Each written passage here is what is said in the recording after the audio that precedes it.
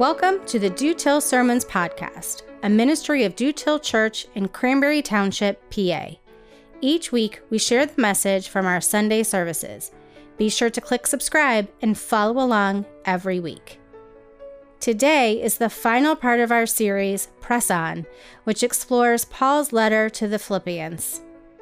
The message is titled Choose Joy and is based on Philippians 4, verses 4 through 9. Hear now this week's message from Senior Pastor Tom Parkinson.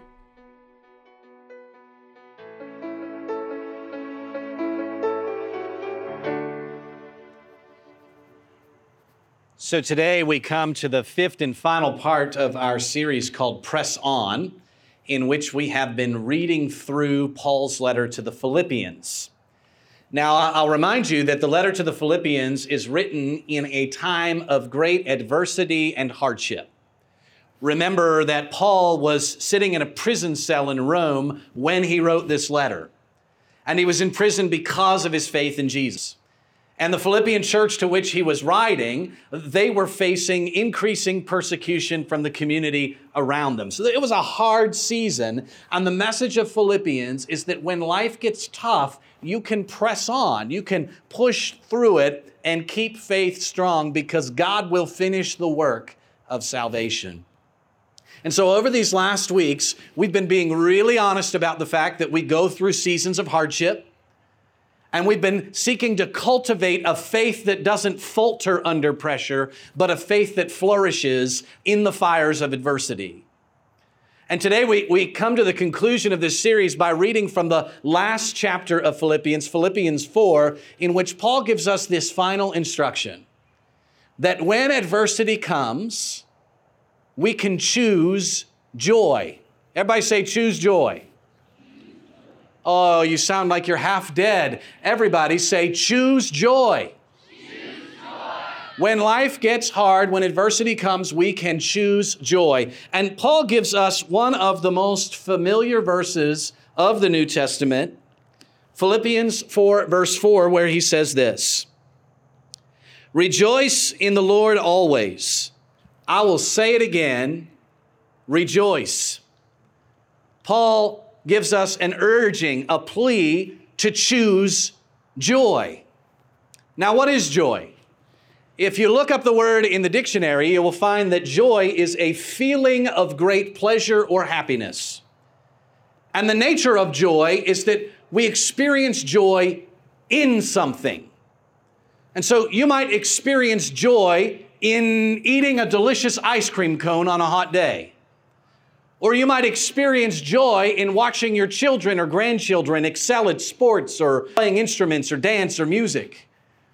Or you could experience joy in a hike or a bike ride or a walk along the beach. There are circumstances in which we experience that happiness, that gladness that is joy. But in the same way that there are things in which we experience joy, there are also things in which we experience no joy. You do not experience joy in a time of sickness. You do not experience joy when you have to discipline your children's misbehaviors. And if you do experience joy in that moment, something is wrong with you.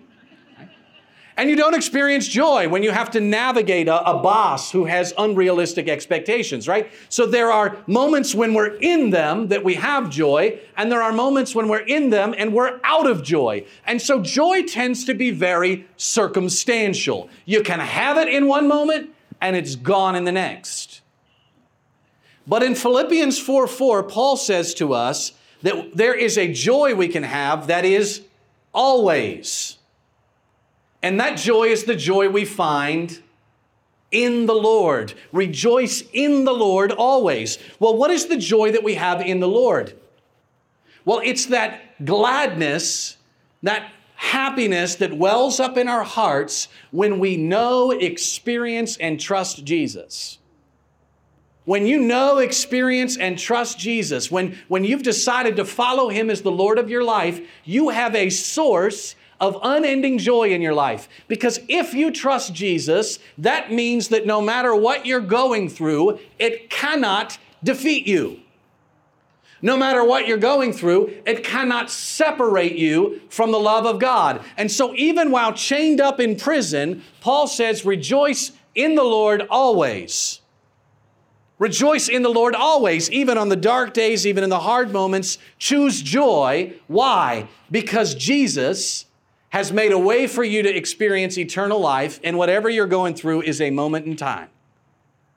And you can press on through it, and you can choose joy in the midst of it. And so there's this powerful message in Philippians 4, that when you choose Jesus, it empowers you to choose joy. And you can choose joy every day. But if you're like me, you know it's not easy to choose joy. There are plenty of days when it is hard to choose joy, and Paul knew that. And so in these verses, Paul gives us 3 very practical ways that we can choose joy even on the hardest days. The first of those is Paul says that if you want to choose joy, you've got to learn to pray your way through worry and anxiety. Right, we want to be joyful. We've got to learn to pray our way through worry and anxiety. And here's the truth. Every single one of us experiences anxiety and worry. There are things in our life, circumstances that are outside of our control and that breed fear and that paralyze us and that make us uncertain about the future. And the thing about worry is worry will always rob you of joy. You cannot be joyful and be anxious at the same time. They don't go together. So if you're going to rejoice in the Lord always, you've got to figure out how to maintain your joy when there is worry in your life. And Paul says the way you do that is you pray your way through it. Listen to verse 6.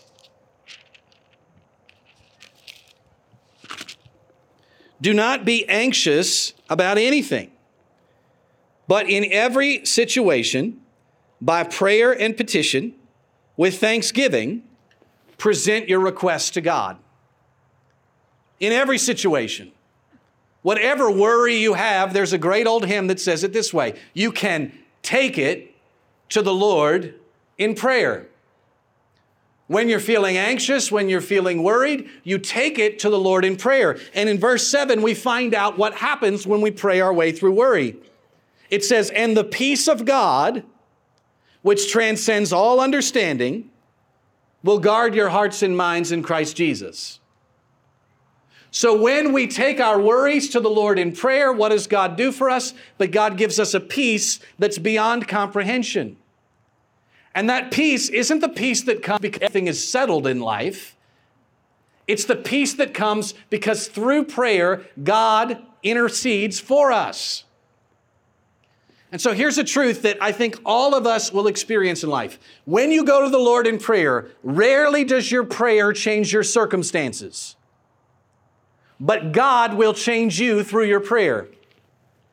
And I can think of plenty of times in my life when I was really worried about something or really anxious about something, and I took it to the Lord in prayer, and by the time I said amen, it wasn't that anything had changed in my circumstances, but I felt peace about it. Because in prayer, God gave me peace. God gave me an anchor I could hold to, that confidence that comes from knowing that God is going to work all this out. And so through prayer, we can find that gladness, that happiness, that perspective that says to us, there's nothing separating me from God's love. You want to choose joy in the midst of hardship? You got to learn to pray your way through worry, and through that prayer, God will give you peace. That's Paul's first lesson. The second thing Paul says is if you want to choose joy in the midst of a hard season, you've got to focus your thoughts on God's goodness. Focus your thoughts on God's goodness.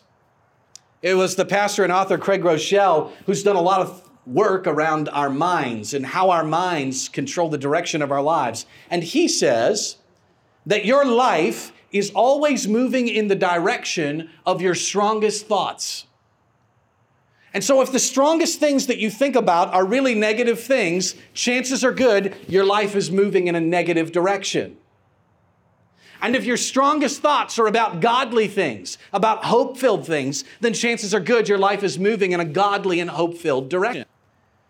And so if you want to choose joy in a hard season, you got to figure out how to think about the things that are good even when it's hard. Dustin gave testimony to his father's gratitude journal a little earlier in the service. What was a gratitude journal? It was a way of saying, even on my hardest day, I'm going to stop and give thanks to the Lord. I'm going to think about the blessings God has placed in my life. And in so doing, I'm choosing to be joyful even when it's hard. And by the way, Dustin's dad, Russ, wrote the gratitude journal while going through cancer treatments.